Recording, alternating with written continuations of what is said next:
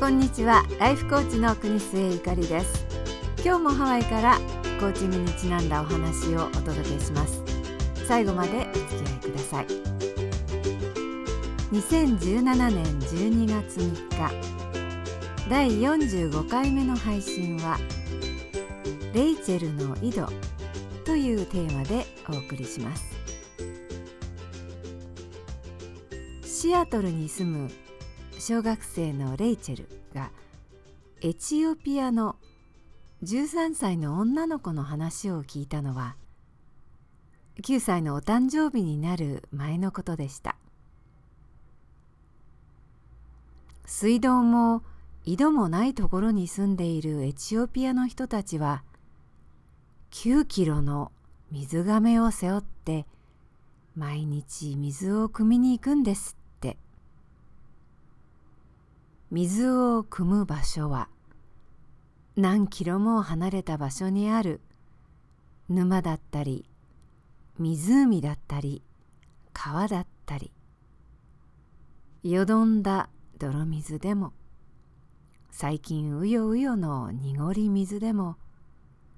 毎日の生活には欠かせない大切な水です。片道4時間もかかる道を歩いて帰りは30キロ近くになった水がめを毎日毎日運ぶのです。レイチェルはお母さんから水汲みは女の人や少女たちの仕事であることを聞きました。その13歳の女の子も毎日往復8時間も歩いて水汲みをするのだと聞きました。水を汲んで村に帰ってからは火を起こしたり食べ物を集めたりという仕事がたくさん待っています。もちろん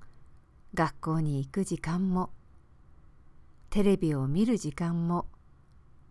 コンピューターでゲームをする時間もありません。アメリカの郊外に暮らす普通の小学生には想像もつかない異国のお話です。水がめを担いで8時間の往復をしていたそのエチオピアの13歳の女の子はある日水を汲んだ帰り道に転んで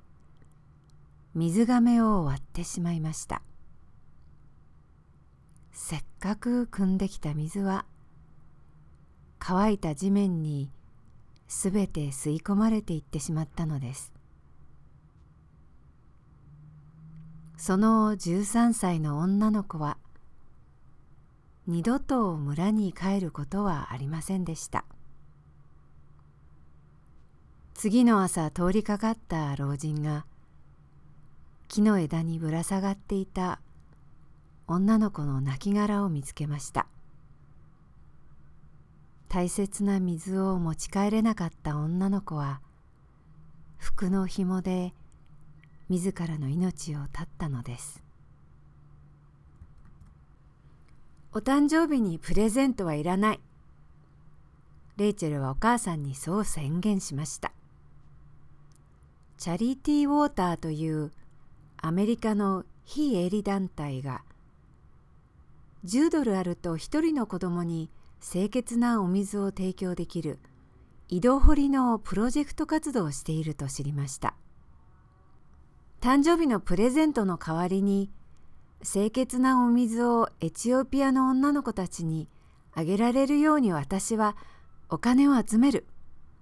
それからレイチェルは私は今度9歳になるから一人9ドルの献金をお願いしますと頑張ってお金を集め始めました。アメリカの子どもたちはクッキーを売ったりレモネードを売ったり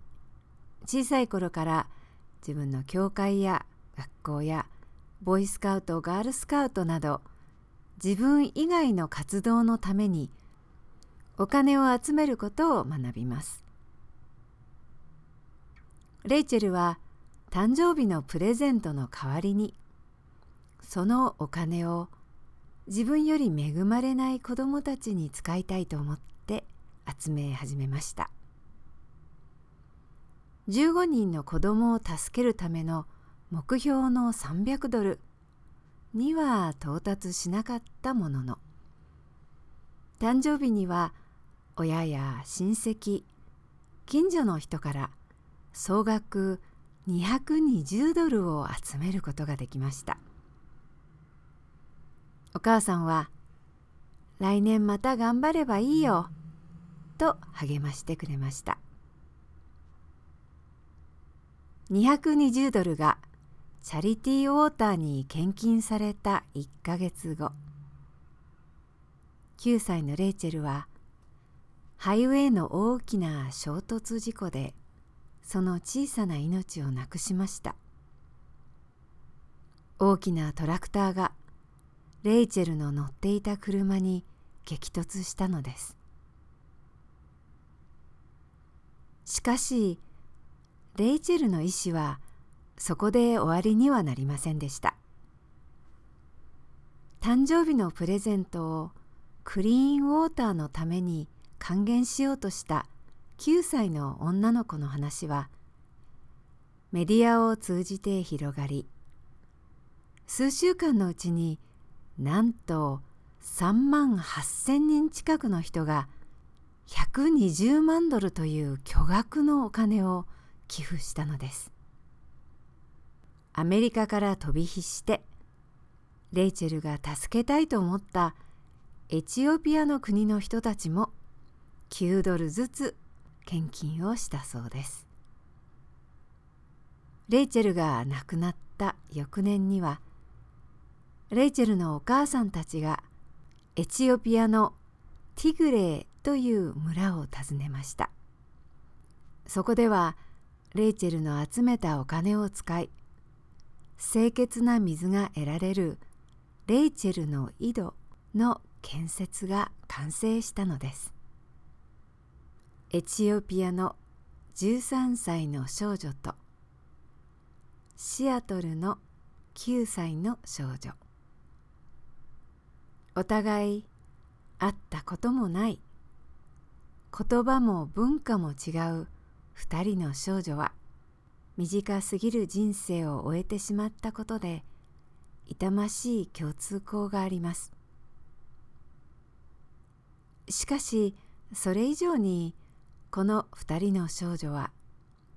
私たちに教えてくれる共通項を持っているように思います。自分ばかりではなく他人のことをいたわる気持ち、自分ばかりでなく人のために努力をすること。天国という場所があるなら、9歳と13歳であった小さな魂はきっとそこで巡り合ったことでしょう。清潔な水と何も心配をする必要のない明るいきれいな場所で2人はきっと共通の言葉で遊んでいることでしょう。そしてきっと自分たちの仕事を引き継いで大人たちはちゃんとやってくれているかをどこかから見ていてくれるように思うのです。自分のためだけでなく人のために何かをすること、人のために何かをするとき、それはきっともっと広い意味で私たちを助けてくれるのではないかと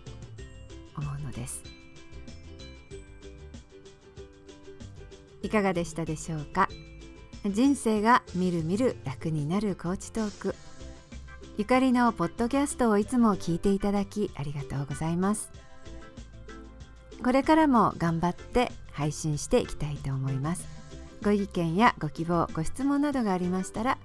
ぜひホームページ、電子メール、または iTunes のポッドキャストのカスタマーレビューにいただければと思います。それでは次回またお耳にかかります。今日も素敵に、しなやかに、爽やかにお過ごしください。お相手はハワイのライフコーチ国末ゆかりでした。